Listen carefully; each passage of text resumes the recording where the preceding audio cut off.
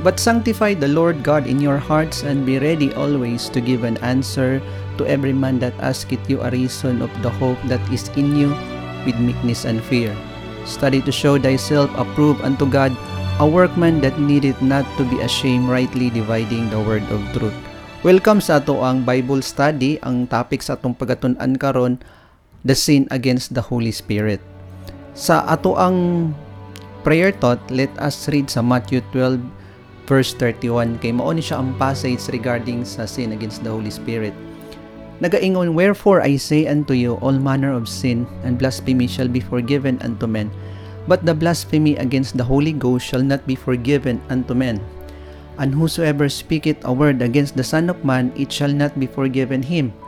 But whosoever speaketh against the Holy Ghost, it shall not be forgiven him, neither in this world, neither in the world to come. Kining sin against the Holy Spirit, which is the third person of the Trinity or the Godhead, it will not be forgiven kung makasala ka ni.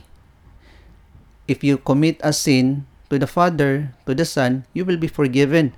But kini siyang ikatulo, the third person of the Godhead, pag makasala ka sa iya, you will not be forgiven in this world, neither in the world to come.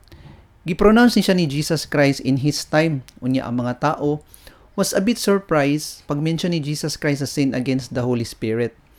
Unya, actually, gisaysay ni siya karon kung unsa ni siya ang sin against the Holy Spirit. But then, sa ato ang church, sa atong iglesia, kung pangutan-on nimo ang atong mga leaders, they have these different interpretations. Yes, I have seen this kay kung pangutan-on ninyo ang mga pastors ninyo, lain-lain silang interpretation regarding ani nga subject. Busa ang ato ang references ani sa atong pagtuon karon, Isaiah 8:20 to the law and to the testimony. Sa pagsugod mag-ampos ata.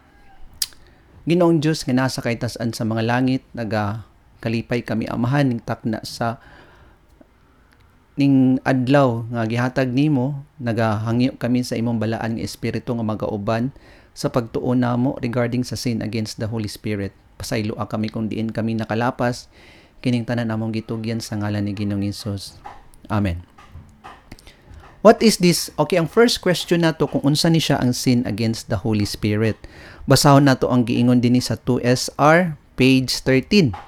Nagaingon dinhi nga, as the Bible is free from error, even so its interpretation under the same spirit of inspiration must also be correct. Kay ang Bible kay dili man yun sayop ang Bible, no? Tanan mga gipangsulat sa Bible inspired by the Holy Spirit ang mga writers ani, since it is it composes of 66 books. Sila tanan nga mga writers, they are inspired by the Holy Spirit. Sa ato pa, ang interpretation po sa Bible, we cannot interpret the Bible by our own understanding, by our own wisdom. Ang Bible is a sacred book. It's an inspired book. It means to say nga, ang mag-interpret po sa inspired book must also be an inspired channel or an inspired nga messenger sa Ginoo. Kay kung mag-interpret ta sa ato ang kaugalingon nga panabot, dili gid siya right nga interpretation. Gitawag na siya private interpretation. Therefore, the interpretation of the Bible is true only when it is revealed through a channel of inspiration. In no other way can God lead His people into all truth. I-lead ta sa Ginoo sa tanan kamatuoran kung maminaw ta sa channel of inspiration. The right channel or the right nga person nga mao'y mag-interpret sa Bible. Okay, nalang ko isulti gamay. No wonder nga daghan kaayo ta karon nga mga denominations within sa Christian, kay kita tanan nga mga gabasa or gatuon sa scriptures, gina-interpret nato ang Bible, especially ang mga prophecies sa Bible. Yes, there are lessons, there are stories in the Bible that needs no interpretation. Kanang simple siya nga sabton ba, but when it regards as prophecy, mga symbols di na nga gimension, of course you need interpreters or interpreter. Nga kini siya nga interpreter, it must be an inspired channel nga gamiton sa Ginoo, kay dinha nato kwaon ang ato ang interpretation sa kanang gigamit sa Ginoo nga inspired channel. Busa karon nagkalain-lain tag daghan kay mga denominations nga nanggawas karon, Kay wala man ta nagpray karon sa inspired channel or inspired interpreter. Sik iya man ta karog interpret sa nasabtan nato din sa Bible. Busa, naay someone or somebody nga mag-interpret sa scripture para sa atoa. Let us continue. Any less than this cannot disclose biblical truth, regardless of its simplicity. Said the angel to Daniel, "But I will show thee that which is noted in the scripture of truth, and there is none that holdeth with me in these things, but Michael your prince." Daniel 10:21. Nakoy gamay nga i-share aning sa Daniel 10:21. Actually, si Daniel ani nga time, gitagaan siya vision sa Ginoo regarding sa 70 weeks nga prophecy, regarding sa 2,300 years nga prophecy, or ang mga prophecies nga nakita ni Daniel sa mga beast sa iyahang libro. And you know what? Ang mga visions or ang vision nga nakita ni Daniel, he was astonished, tapos wala siya kasabot sa vision nga nakita niya. Later, nag-visit dayon si Michael. Of course, si Michael, si Jesus, nga nasabtan nato in the scriptures, nga nagduol sa iya or nag-ana sa iya para mag-saysay sa maong vision nga nakita ni Daniel. Ang great lesson ani nga masabtan nato nga even si Daniel nga siya ang gigamit sa Ginoo or gitagaan siya vision sa iyang kapanahonan, even siya wala siya kasabot sa iyang vision. Unless or until nga giduol si Jesus mo'y naghatag sa iya sa interpretation sa maong vision niya. Ang great lesson ana isa ato apod karon. Yes, the prophets in the Bible, they are all dead. Patay naman sila. Si Daniel patay na, si John the Revelator patay na. And who will interpret the visions that they had written? Kinsa may mag-interpret ani? Even gali si Daniel wala siya kay balo. Unya, by the way, ang book ni Daniel, it was sealed. Di pa to siya masabtan sa iya mga katauhan sa iyang kapanahunan. Kanus aman day i-unseal sa Ginoo or i-decipher sa Ginoo ang interpretation sa iyang mga vision. Of course, sa ato nga time. Kay ingon si Daniel nga sa Daniel 12:4, in the time of the end, many shall run to and fro, and knowledge shall be increased. Mao ni siya ang sign nga i-unsealed sa Ginoo ang iyahang kuan, ang iyahang kamatuoran, ang mga visions nga gihatag niya kay Daniel, kung nanata sa signs of the times that people are running to and fro and knowledge is increasing or is increasing. Kana ang fulfillment ani nga prophecy is in our time, it's in our very generation, and we are so blessed kay gi-interpret ni siya sa Ginoo ang vision ni Daniel o ni John the Revelator. Not only them, kaning duwa, but also ang mga prophecies or the prophets that includes the minor and the major prophets in the Bible. Kay daghan pa kaayo mga visions nila nga wala pa na fulfill even sa ilahang nga time. Unya, dili man pwede nga mobalik si Jesus Christ sa second coming niya, nga dili niya i-interpret ang mga visions nga gihatag niya. Remember nga, ang Word of God, ang Bible, it is His Word, ang pulong sa Ginoo, and it will not return to Him void kung dili niya i-interpret, kung dili niya i-fulfill ang mga prophecies nga gihatag sa Ginoo. Because in that way, He will be accused by Satan as a liar.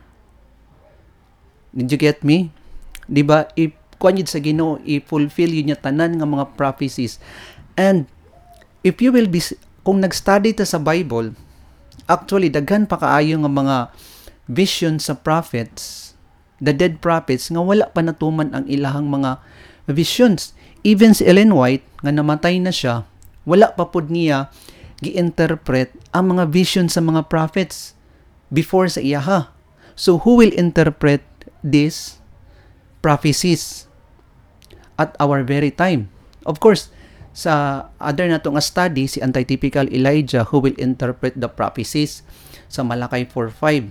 Yung sa Malakay 4:5, "Behold, I will send you Elijah the prophet before the coming of that great and dreadful day of the Lord." Unya, kanus amaning great and dreadful day of the Lord? We are in the very time sa maong great and dreadful day of the Lord. Tapos, ang Malakay 4:5, ang komentaryo ani is makitaan sa Testimonies to Ministers, page 475. Ingon sa 475, prophecy must be fulfilled. Behold, I will send you Elijah the prophet before the coming of that great and dreadful day of the Lord. And when he appears, men may say, you are too earnest. You did not interpret the scripture in the proper way. Let me tell you how to teach your message. Mo ni siya ang giingon sa Testimonies to Ministers 475. So you will just check out sa TM 475 ang whole nga content niya na nga ipadala sa Ginoo si Elijah the prophet before the coming of that great and dreadful day of the Lord. Tapos ang interpretation niya sa scriptures, many leaders will what? Will scold the Elijah of our time, or will accuse that his interpretation is not the correct interpretation. Yes, mao gyud na siyang giingon dito sa TM75. Wala nag-ingon dito nga si Ellen White mao ang anti-typical Elijah of our time nga maoy mag-interpret. Yes. Okay, let us return sa passage nga gibasa nato. Ingon din nga, one of the gifts of the church in the Christian dispensation is prophets sa ato nga time. And he gave some apostles and some prophets. Paul again declares of the scriptures in his time and afterwards, which other ages was not made known unto the sons of men, as it is now revealed unto his holy apostles and prophets by the Spirit. When the truth of the scriptures is presented by God's servants, the letter, quote-unquote, can be understood by all who study it. As you can see nga, gigamit sa Ginoo ang mga apostles, di ba mga letters man to, letters of Paul to the Corinthians, to the Hebrews, to the Thessalonians, mo tong mga letters ni Paul. But then, are they inspired? Kay mga letters man to, yes, they are all inspired. Kaya ang nag-convict sa ila, ang naggamit sa ila mo ang Spirit sa Ginoo. Ingon din nga, all who study it, but the same Spirit is required to seal, to change the heart, and direct the steps in the newness of life. Mao na siya nga, kining, as you begin to study the Bible, kining mga letters ni Paul to the churches, in different cities, it will what? It will seal us. It will change the heart and it will direct the steps in the newness of life. Mo na siyang power sa letters sa mga apostles or power sa mga writings sa maong mga prophets. This transforming power is granted only as the receiver of the truth humbly repents from sin. First, ang imong buhaton is ang motong justification. You will be justified as soon as you will repent. Mabalaan nimo nga you are a sinner and you are convicted by the Holy Spirit to have this repentance. That's the process of justification. Mo na siyang first nga buhaton nimo sa diyang magrepent ka sa imong kaugalingon, sa diyang gidawat nimo ang minsay sa Ginoo. And pagdawat nimo sa minsay sa Ginoo, it is through your study sa maong pulong sa Ginoo. It might be you have this personal nga study, or it might be you are hearing someone who is disclosing the prophecies or the word of God at your very front. Mao na siya ang power sa justification, sa power sa conversion. Ang power na siya sa pulong sa Ginoo, siya ang power na siya nga mga sinulat sa maong mga messenger sa Ginoo. It will what? It will change you, it will seal you, it will direct your steps into the newness of life. And then this transforming power is granted only as the receiver of truth humbly repents from sin, renounces the world, and accepts Christ. When such a message is presented, those who oppose the messenger and resist the truth reject the Spirit. Mo ni siya ang delikado kay when such a message is presented, kung i-present na ni siya kining pulong sa Ginoo. For example, if you're a Seventh-day Adventist, unya ikaw nga Seventh-day Adventist, nagdala ka sa 28 fundamental beliefs, or to simplify, you are bearing the third angel's message, tapos naa kay friend, tapos kining friend nimo gishiran nimo, or naghatag ka sa iyang Bible study, kay ikaw man ang messenger sa Ginoo. Tapos ingon sa ato ang gibasa, when such a message is presented, ikaw na ang nagpresent, those who oppose the messenger and resist the truth, kay truth man ang imong gidala, dili man to ikaw, kundili ang truth man to nga gibaligya nimo sa imong friend, if that person reject or oppose the truth or the message or reject the spirit and sin against him, actually wala siya nakasala sa imuha, kundili nakasala siya sa author sa truth nga gidala nimo. And who is that author? It is the Holy Spirit. Kay kining Holy Spirit in a form of a message, mauto siya ang mag-convict sa iya, mag-renounce sa iya sa sin, mag-change sa iyang kinabuhi, o mag-direct sa iyang steps in the newness of life. And that is the truth. And we have experienced that sa time nga na-convert ta sa maong message. Diba? Mao man na siya. Maupod ni siya kung maghatag-tag message, it will change the heart of the person. Unya, kung i-reject to siya, nga truth, actually, wala siya nakasala sa imuha, kundi nakasala siya sa author of that message. And who is that author? It is the Holy Spirit. And you sin against Him. The Spirit in a message is the only medium to awaken the conscience. And that is right. And that is true. When rebelled against, kung magrebelde ka sa maong mensahe, the sinner cuts himself. Where? The sinner cuts himself off from the channel through which God communicates. The only way nga makaka-communicate ang Ginoo sa kanang sinner, it is through the message. And the Lord is knocking at the door, at the very entrance of His heart sa kanang a person.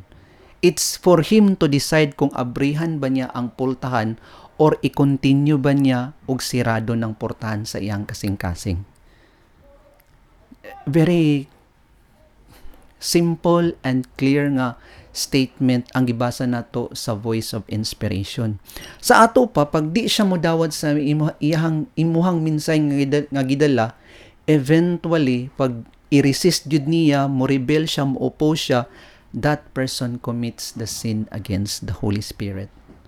Because kana siya nga message, it is the only channel nga mag-change anang a person.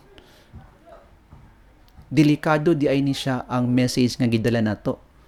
Kaya nga naman, it were either save the person or either condemn the person to eternal ruin kung dili niya dawaton ang maong mensahe. Busa, there are, if we become mature sa maong mensahe sa nga gidala nato, kay kabalo man ta nga we are the sales agent or salesman. Kay salesman man ta, mga messenger na sa Ginoo, gadala man ta ang atong ginabaligya is kanimang kamatuoran. We should study the background of that person kung sa ato ang istadihan. Kay the moment gali nga masayop ka og pugas sa moong liso sa kamatuoran sa kasing-kasing anak nga tao, delikado kaayo sa tanan ang iyang kaluwasan. Kay di na basihan sa Ginoo ang kaluwasan anak nga tao. Later on, you will find out sa mga passages nato, nga basahon nato, nga it will counted nothing ang iyang righteousness as soon as he will reject the message that you are offering to that person. Unya, isa sa problema or isa sa harang ni ining sin against the Holy Spirit, kining pagka-prejudice sa tao. Another na po nga, hisgutan nato, kaning prejudice. Condemning without investigating. Muning prejudice. Grabe ni siya ang kaso sa prejudice kay kini siyang prejudice. Actually, dili lang ni sa ato ang kapanahonan, long time ago, nag-exist na ang prejudice. Yes. Unya, it is repeating and repeating and repeating. Until sa ato ang time, it is repeated. Kining prejudice. Unya, even sa time ni Jesus Christ, even the Son of Man, which is si Jesus, sa iyang time, Grabe kay ang prejudice sa mga leaders ato sa iyang ata. Even, in fact, ang mga leaders mo ay nag-crucify kay Jesus in the Calvary's cross. We have read that in the Bible. And as a Christian, we know that that had happened. Kay mao ang nag-crucify sa iya ang mga leaders because of prejudice. Let us read about prejudice sa ingon sa Voice of Inspiration. Prejudice has beguiled and ruined more souls than any trap ever devised by the great deceiver. Daghan kayo ang trap sa sa enemy, which is si Satan, but kining prejudice daghan ni siya na nalingla nga kalag dina sa kalaglagan. The one who refuses to listen to reasons offered by another is the most ignorant. Ignorante to siya in the sight of God, ang katong dili gusto maminaw sa maong messenger sa Ginoo. Such a man is usually prejudiced because the argument presented sa ato panagi argument nga may tabo, and it is allowed nga makipag-argue ta, makipag-reason out together ta sa person nga interesado sa message sa Ginoo. O kini daw, such a man is usually prejudiced because the argument presented contradicts his view of the subject. Prejudice di ay siya kay nganuman ang argument nila nagko-contradict sa iyang view. Dili pareho silang view ba? They don't see eye to eye and speak the same things. Or it may be that he considers himself more intellectual or superior social standing.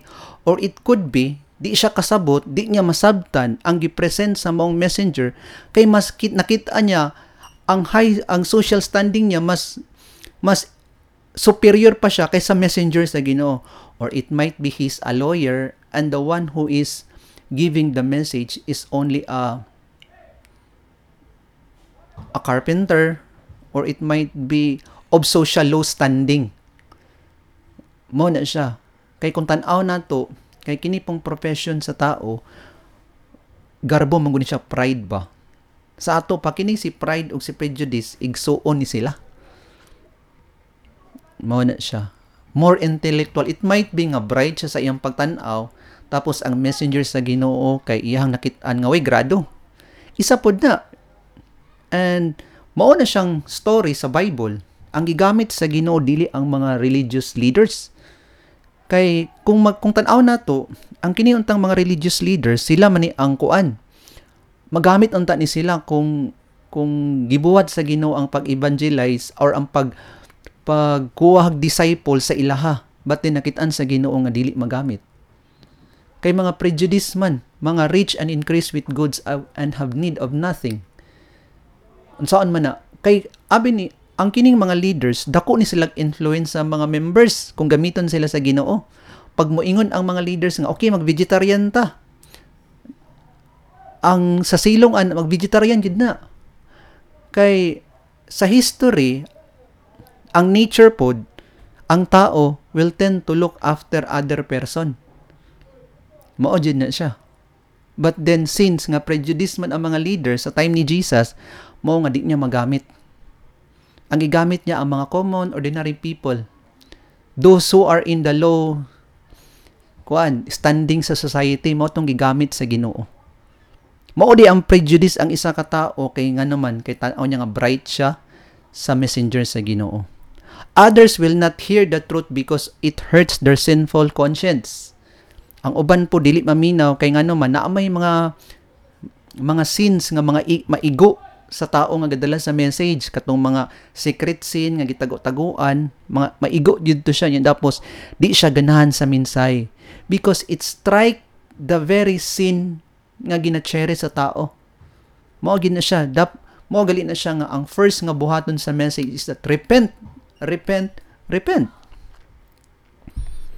Mo na nga dili mo dawat kay ngano man naa may sin nga gina-cherish. And for fear that they must part from some selfish lust. This class is under the power of the devil. Kini sila nga class of people nga mga prejudice are under the power of the devil and on the way to everlasting ruin, sinning against the Holy Ghost. Those who are sincere in their errors are the very ones who are found in the bottom of the devil's kidnapping bag. This class is the hardest to convince. Lisod ni sila pasabton kay nga naman mga nanamay mga kuan nanamugod sila yung mga gitawag ni sila hereditary nga mga ideas ba nga dili bitaw nila nga ma-unlearn, mga cultivated o hereditary nga mga ideas nga dili nila pwede ma-unlearn. Unya, these are the people that are hardest to convince and they are on the way to hell. And that's what had happened in the time of Jesus. Wholesale to siya nga deception sa mga leaders and also to the people who are making flesh as their arm sa mga leaders. Unta, di po ni siya mahitabo sa ato ang church karon. Okay, let us go back sa story sa Bible sa antediluvian world. Kay we talk about the sin against the Holy Spirit man. Unya kini siya dili ra man siya sa ato nga time, but it dates back way before sa time, even sa time ni Noah. Tanaw na to diri sa giingon sa Spirit of Prophecy. Let us read sa giingon sa Spirit of Prophecy. The antediluvian world sinned against the Holy Ghost because they believed not in the message of truth sent to save them from the dreadful flood. Therefore they perish under sin that shall never be forgiven them. The same is true when one revolts against the divine message in any generation. Okay, muhunong sako. Ang antediluvian world, ang mga people before the flood, they sin against the Holy Ghost. Kay ang ilang problema, wala sila mituo sa message ni Noah. Do you think walay mga matinumanon nga tao dito sa panahon ni Noah? Okay, regardless sa ato ang mga tao, of course, kabalo man ta sa story nga, there are those people who helped build Noah in the ark, di ba? And some of them died before they witness the flood. And they are mga kuanto sila, mga sincere, mga faithful to sila nga tao nga gipalay down to rest sa Ginoo, and they will be saved. Pero katong mga living nga wala misulod dito sa ark, they all died nya, wala to sila kaluwasan. But the point is, mao ni siya. Do you think sa time ni Noah walay mga matinumanon to sa 10 Commandments? Do you think nga walay gasimba tong Saturday? Indeed, there are people who worship Saturday ato nga time.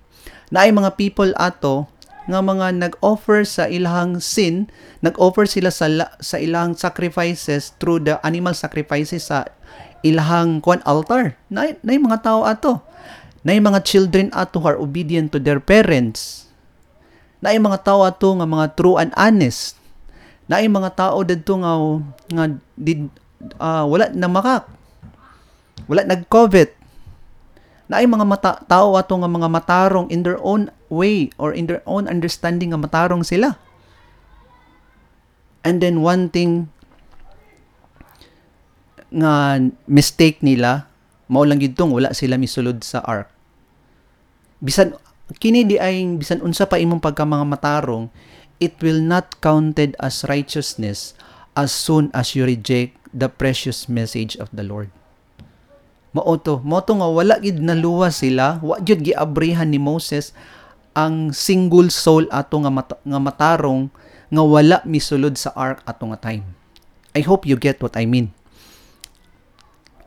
Mao po din na sa ato pag sa ato pa ang minsay day nga moabot sa atong atubangan, mao din siya ang turning point sa tao nga hukman siya sa Ginoo. And then kung i-reject na nimo, eventually i-reject gyud nimo ang mensahe, bisan pag magbuhat pa ka sa matarong, it will counted as nothing ang imong righteousness. Kay i-turn back sa Ginoo ang judgment niya sa time nga giunsa nimo pag-treat ang message nga miabot sa imong atubangan. Dinha ang imong turning point, dinha ka hukman sa Ginoo. The same as the antediluvian world. Unya, kini siya, the same is true, ingon ng Spirit of Prophecy, when one revolts against the divine message in any generation. Ang ato lang first nga generation nga atong nasaysayan ni sa time ni Noah.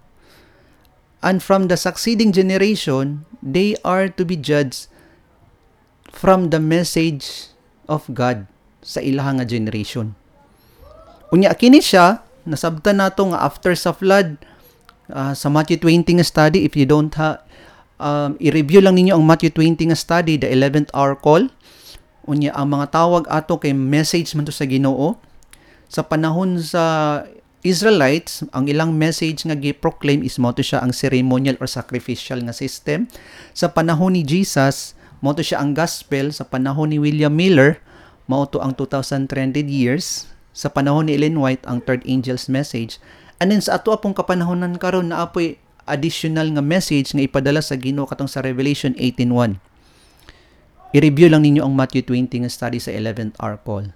Kay ingon din ni in every succeeding generation di na kahukman sa Ginoo og delikado ang status sa isa ka tawo kung i-reject niya ang message sa iyang generation.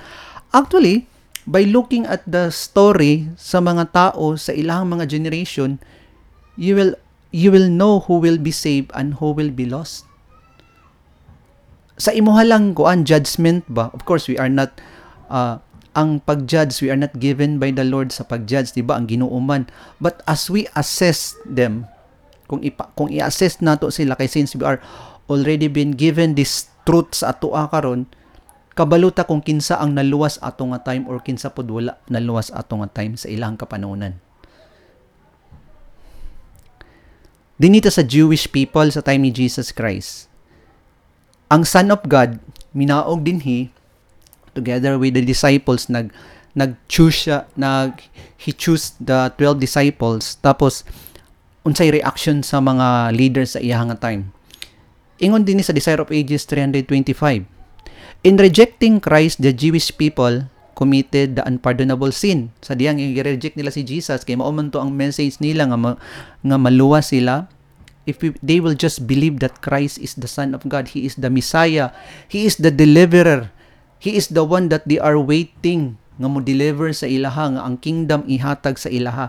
But since they rejected it, they sin against the Holy Spirit, and that is unpardonable. And by refusing the invitation of mercy, we may commit the same error. We offer insult to the Prince of Life and put him to shame before the synagogue of Satan and before the heavenly universe when we refuse to listen to his delegated messengers. Karon, kay the same error mangyapon, we will also be repeating their history. Kung ang mga delegated messengers sa Ginoo ato gyapong gi-reject ang ilang mensahe and instead listen to the agents of Satan who would draw the souls away from Christ. So long as one does this, he can find no hope or pardon, and he will finally lose all desire to be reconciled to God. Delikado jud kay ni siya kining message ba? Because that's the only thing that will change you and that will sanctify a person. Magsugo jud siya, magbigin siya sa message jud. Grabe. Eyes closed to evidence. Dili na punta sa eyes closed to evidence. Nganong evidence man, nganong imo mang i-close ang imong eyes sa evidence kay maghatag di ang Ginoo evidence. Sa investigation naa di ebidensya. Review and Herald, January 18, 1898. They, the Pharisees, attributed to satanic agencies the holy power of God manifested in the works of Christ. Thus, the Pharisees sinned against the Holy Ghost. Stubborn, sullen, iron-hearted, they determined to close their eyes to all evidence. Unsa man ding evidence nga gihatag ni Jesus sa mga Pharisees, sa mga Sadducees, sa mga scribes? Of course, God performs the miracle. And the height of His power of His miracle by resurrecting Lazarus. Pero wala gid gyapon sila mituo. Ingon din sa spirit of prophecy, stubborn, sullen, iron-hearted. Wala. He performed miracles. He feeds the thousands of his followers. He heals the broken-hearted, people who are blind, deaf, who cannot walk, pero wala gyapon sila. Nagpabungol-bungol, nagpabuta-buta sila. stubborn. They determined to close their eyes to all evidence and thus they committed the unpardonable sin. Busa, in the day of judgment, di kita kakuan sa Ginoo.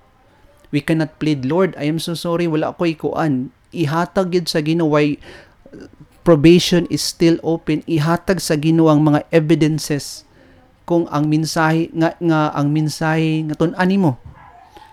And through that evidences, you will be convicted by the Holy Spirit.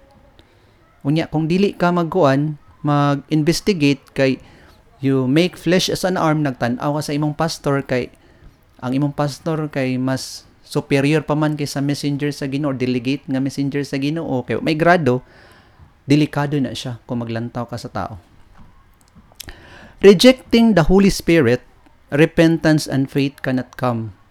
Mao din siya giingon ni Jesus Christ nga unpardonable siya kung makasala ka sa Holy Spirit because magrepent ka ug ang imong pagtuo dili makaabot sa Ginoo. Let us read sa Desire of Ages 321. Whatever the sin, if the soul repents and believes, the guilt is washed away in the blood of Christ. But he who rejects the work of the Holy Spirit is placing himself where repentance and faith cannot come to him. It is by the Spirit that God works upon the heart. When men willfully reject the Spirit and declare it to be from Satan, they cut off the channel by which God can communicate with them. When the Spirit is finally rejected, there is no more that God can do for the soul. Sa ato pa kay finally man, mean to say nga naay partial nga rejection. Kung naay partial nga rejection, okay, open pa man ang probation, muhatag pag ang Ginoo evidences, magplead pa sa ang Ginoo, magnak pa ang Ginoo at the door of your heart. And then eventually or finally, kung i-reject yun nimo, there is no more that God can do for the soul. Once nga i-reject nimo ang message, for example, gi-reject nimo ang Saturday, gi-reject nimo ang Sabbath, gi-reject nimo ang the message of health reform, dili na makasulod ang repentance. Kay nga naman, the ones who convict you to repent, it's the Holy Spirit. Unya, katong author sa repentance o sa imuhang pagtuo, imong gi-reject, sa ato pa, ang imuhang pagpangayg pasaylo, dili kaabot sa langit. It is called self-righteousness.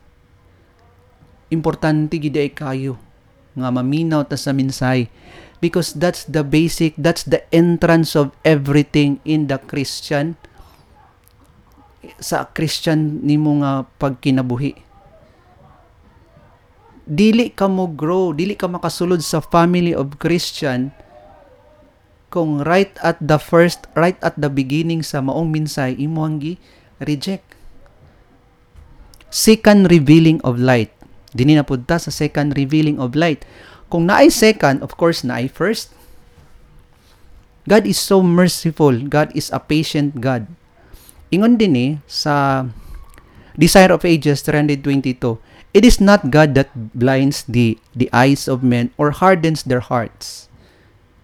Naay passage gali sa time ni Pharaoh, di ba? Ingon dito nga God hardens the heart of Pharaoh. Actually, ingon din sa 322 sa Desire of Ages, it is not God that blinds the eyes of men or hardens their hearts. So let us read sa kumaong komentaryo. He sends them light to correct their errors and to lead them in the safe paths. It is by the rejection of this light that the eyes are blinded and the heart hardened. Mao di ay naghatog og evidences si Moses to let God's people go. But then giharden ni Pharaoh ang iyang heart by rejecting sa light nga gipadala sa iyaha. Plague after plague after plague, wa gyapon gidawat ni Pharaoh ang truth, ang investigation, ang evidences, ang light, so to speak.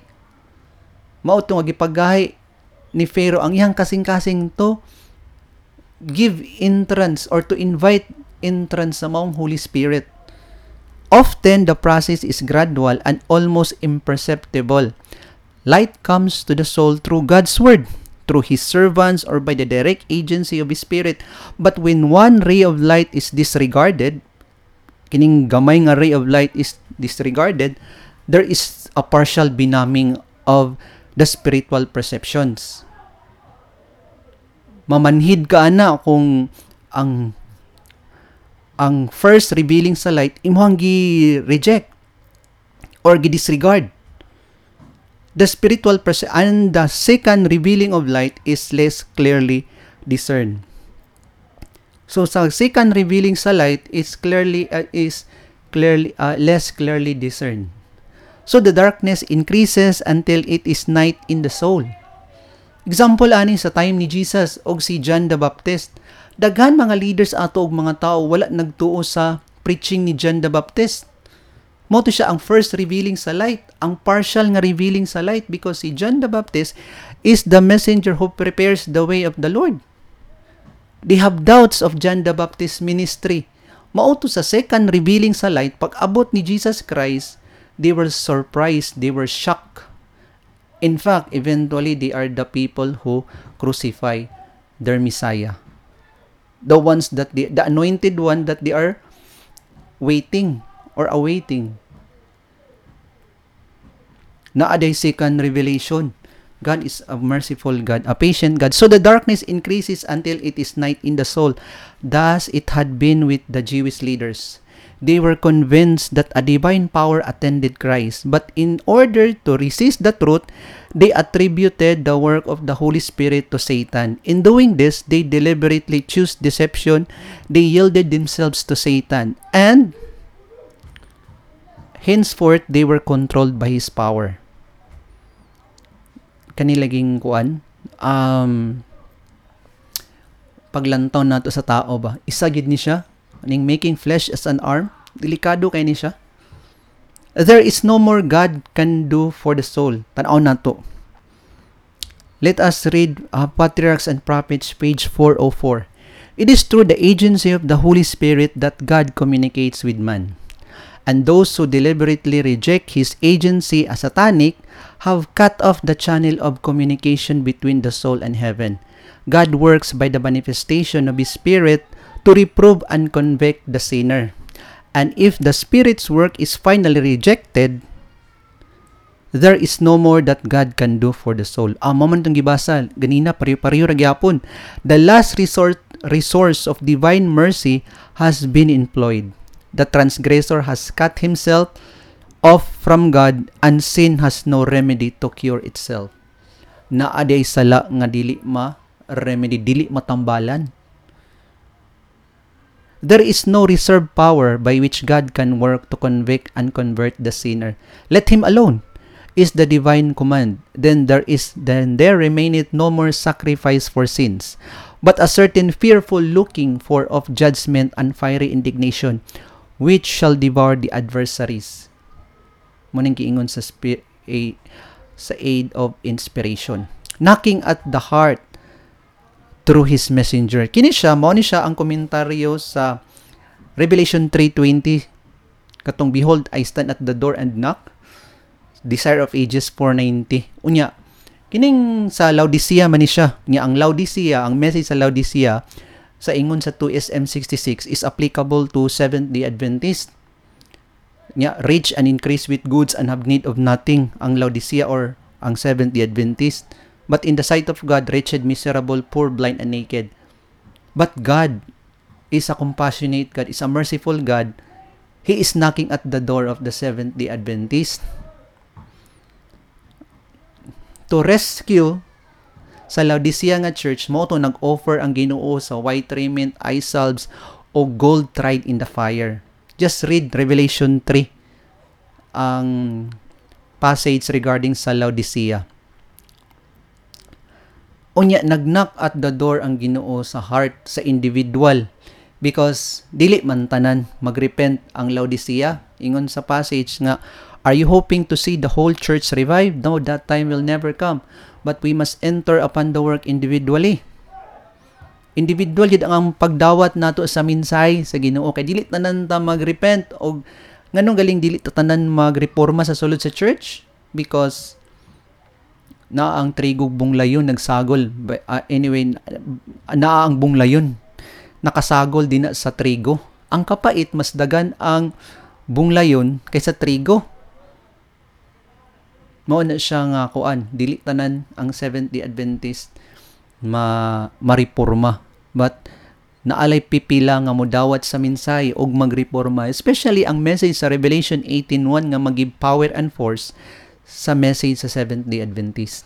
Nya mao ni siya ang mensahe nga gina question sa mga members sa Seventh-day Adventist, and God gave them evidences.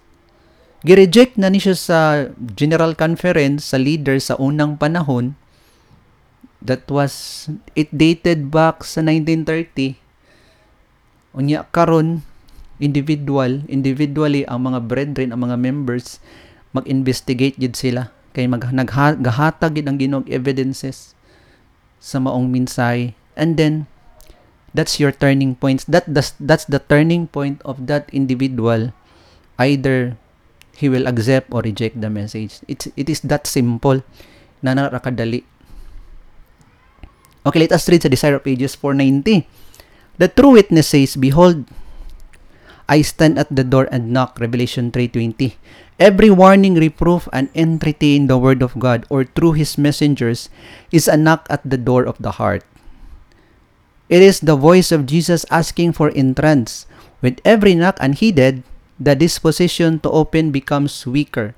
The impressions of the Holy Spirit, if disregarded today, will not be as strong tomorrow. The heart becomes less impressible and lapses into a perilous unconsciousness of the shortness of life and of the great eternity beyond.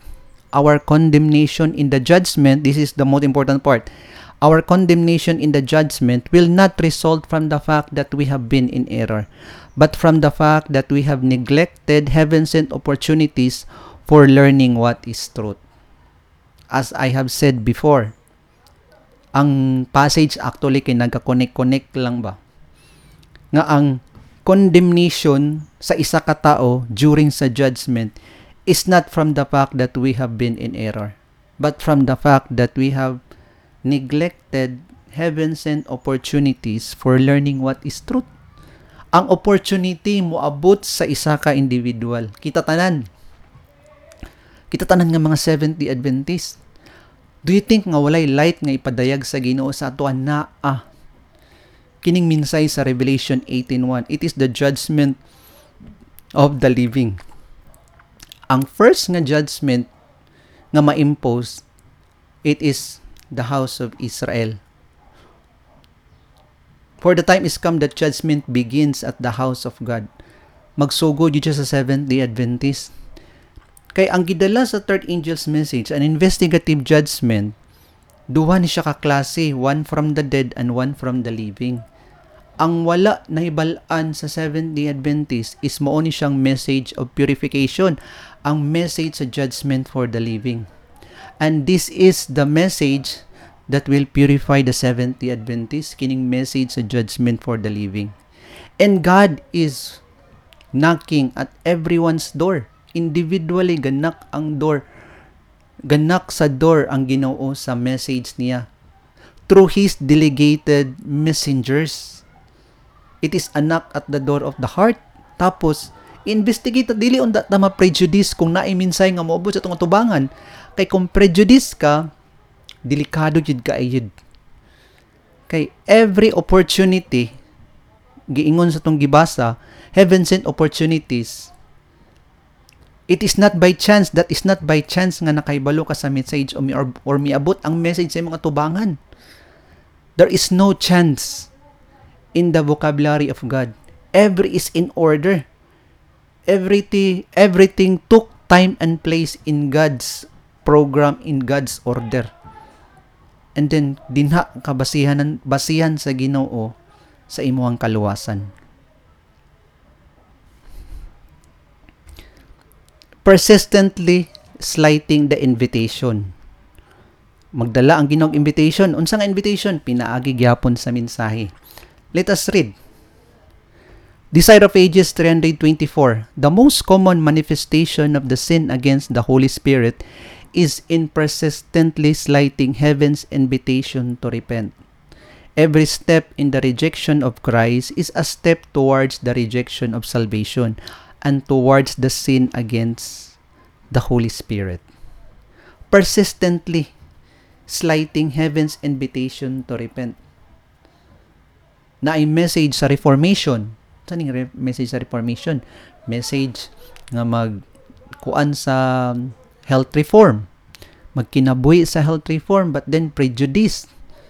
Persistent kay ka nga prejudice sa health reform. Persistent kaayo ka nga prejudice sa purification sa church. Persistent kay ka nga prejudice sa Sabbath reform. Persistent kay ka nga prejudice sa dress reform.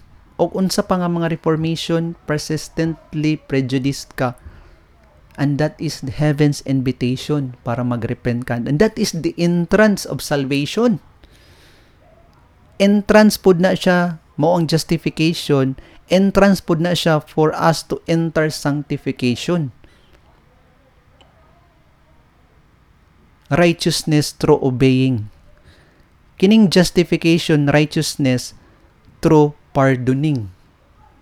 Ginapardon ta sa Ginoo. But how can God pardon us kung even ang person nga nag-knock at the very door sa imong heart mula nimo giabrihan? Mao na siyang delikado sa investigation sa sin against the Holy Spirit. And then there's this ako'y i-share sa inyo ha, na ay duha ka mag-amigo. Hindi sila nga mag-amigo. Ang isa kay converted sa SDA, ang isa kay Catholic. Unya, kining Catholic, one day, nag-meet sila, tapos interesado niya ang amigo nga Catholic ba nga, sa maning teaching sa Seventh-day Adventist, mao to nga, nakipag deal sa siya nga mag-study sila, mag-series of studies ba? Yes, nag-series of studies sila, kay interesado man ni siya ang isa ka Catholic sa message sa SDA. Nahuman ang ilahang Bible study for a month. Sa diyan nilang SDA doctrine, tapos naka-decide ang Catholic nga kay friend man sila nga dili lang siya hilabtan sa desisyon niya. Okay, nagrespeto pod ning Adventist niya nga friend, and then life goes on. Milabay ang isa ka tuig, 2 ka tuig, 5 ka tuig. Ang friend niya nga Catholic, wala gyapon na convert to SDA or to Adventism, nagpabilin lang gyapon siya pagka-Catholic. And then ang life karon sa Catholic, he live righteously. Sulod siya sa Catholic Church, simba siya, every Sunday Mass, present siya. Ang attendance yun niya kay naayod permanente. Tapos kung unsay mga program sa church, participate siya. Pag-abot sa mga philanthropic, kwan pod siya, hatag pod siya sa mga pobre. Okay? Unya, righteous yun siya in the sight of his brethren sa church ba. Even ang yung mga neighbors, mga friends niya, makatestify yun nga righteous siya nga tao, butan kay siya nga tao. Kay matinumanon, butan magyud siya. May natagon, dili dalo. And then, miabot ang time nga mipahulay na po dayon to siya ang katong friend niya nga Catholic. And what do you think? At the bar of judgment, what will be the judgment of that person? Will his righteousness be counted as righteousness since gi-reject niya ang message long before pa ato nga maunta ang mag-change sa iya ha? Mag-seal sa iya ha? Mag-direct saya in the steps of into the newness of life. So what do you think? Mao na siya ang sitwasyon, mga kaigsuunan, pag nagdala ta og mensahe. Makahibalot ta kung asa padulong ang tao. That's why we should be tactful. We should have this double mind nga is it the right time nga ihatag nako or i-convey nako sa iya ang mensahe, because you know mga kaigsunan, kabalo ka nga the moment or the time that he will not accept the message or he will reject the message. That is the turning point of his life. That decision, mo na siya ang mag-decide sa iya kung maluwas ba siya or dili. And that is the sin against the Holy Spirit, and it is unpardonable. Ang Holy Spirit in a form of a message, mauna siya. Unya, kung tanaw na to ang Ezekiel 4 nga study, di na nako isaysay sa inyo ang Ezekiel 4. Just go on and review sa Ezekiel 4 nga study. Sa 1500, migawas ang Reformation nga message, ang gigamit nga messenger si Martin Luther. Migawas ang Lutherans, Presbyterian, Methodist, Baptist, First-day Adventist, and then the Seventh-day Adventist. Within sa Seventh-day Adventist, nagdala sa message nga third angel's message. Nagdala ani nga message nga i-proclaim ang judgment. Fear God and give glory to Him, for the hour of His judgment is come. But then sa 1930, nagpadala na po ang Ginoo another message that will give power and force to the third angel's message. Mo ni siya ang sa Revelation 18:1. Ang kining Revelation 18:1, mo ni siya ang additional nga message para sa church. It is the purification nga message, ang judgment for the living. Ang mga katawhan sa Ginoo nanginahanglan sa message sa judgment for the living. Ang Seventh-day Adventist ang nagproclaim sa judgment for the living. Sila ang delegated messenger sa Ginoo. Mga matured ni sila nga Christian, kabalo sila kung kanus-an nila ihatag ang message sa Ginoo. Ug kabalo pod sila, they have this discretion. Kabalo pod sila kung when is not the right time and when is the right time to give the message. Kaya nga naman, kabalo naman sila, they are matured na nga Christian.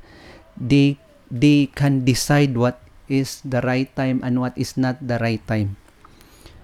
And their decision is through God's principle, not through their feelings, not through their emotions, but it is the standard sa Ginoo ang principle niya.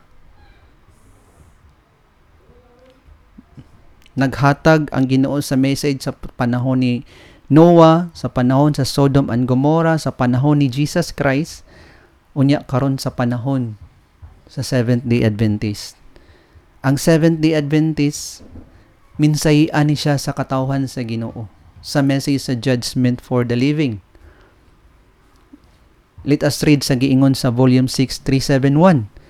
The Lord does not now work to bring many souls into the truth because of the church members who have never been converted and those who were once converted but who are backslidden. What influence would these unconsecrated members have on new converts? Would they not make of no effect that the God-given message which His people are to bear? No wonder nga ang Ginoo dili kapasulod sa iyang katawan karon sa iyang iglesia, kay tungod ra pod sa member sa church. Kay dagan bunglayon, matakdan. Mahimong partakers pod, kay mo partake man pod ang mga bag-o sa mga sins sa mga daan. That's why the Lord does not now work to bring many souls into the truth. Ang message karon is to the lordship of the house of Israel. Plead to the church. Plead to mother. And then, kini siya nga message, mao ni siya ang i-proclaim sa iyang iglesia, sa iyang katawhan, sa iyang iglesia. Go to the lordship of the house of Israel. And we were given by God the discretion to give this message to His people. Kay balota, kay balo ang katawan sa Ginoo what is sin against the Holy Spirit. Og dinhi nahuman ang ato ang pagtuon. Salamat sa pagpaminaw. Og ang Dios magapanalangin sa ato.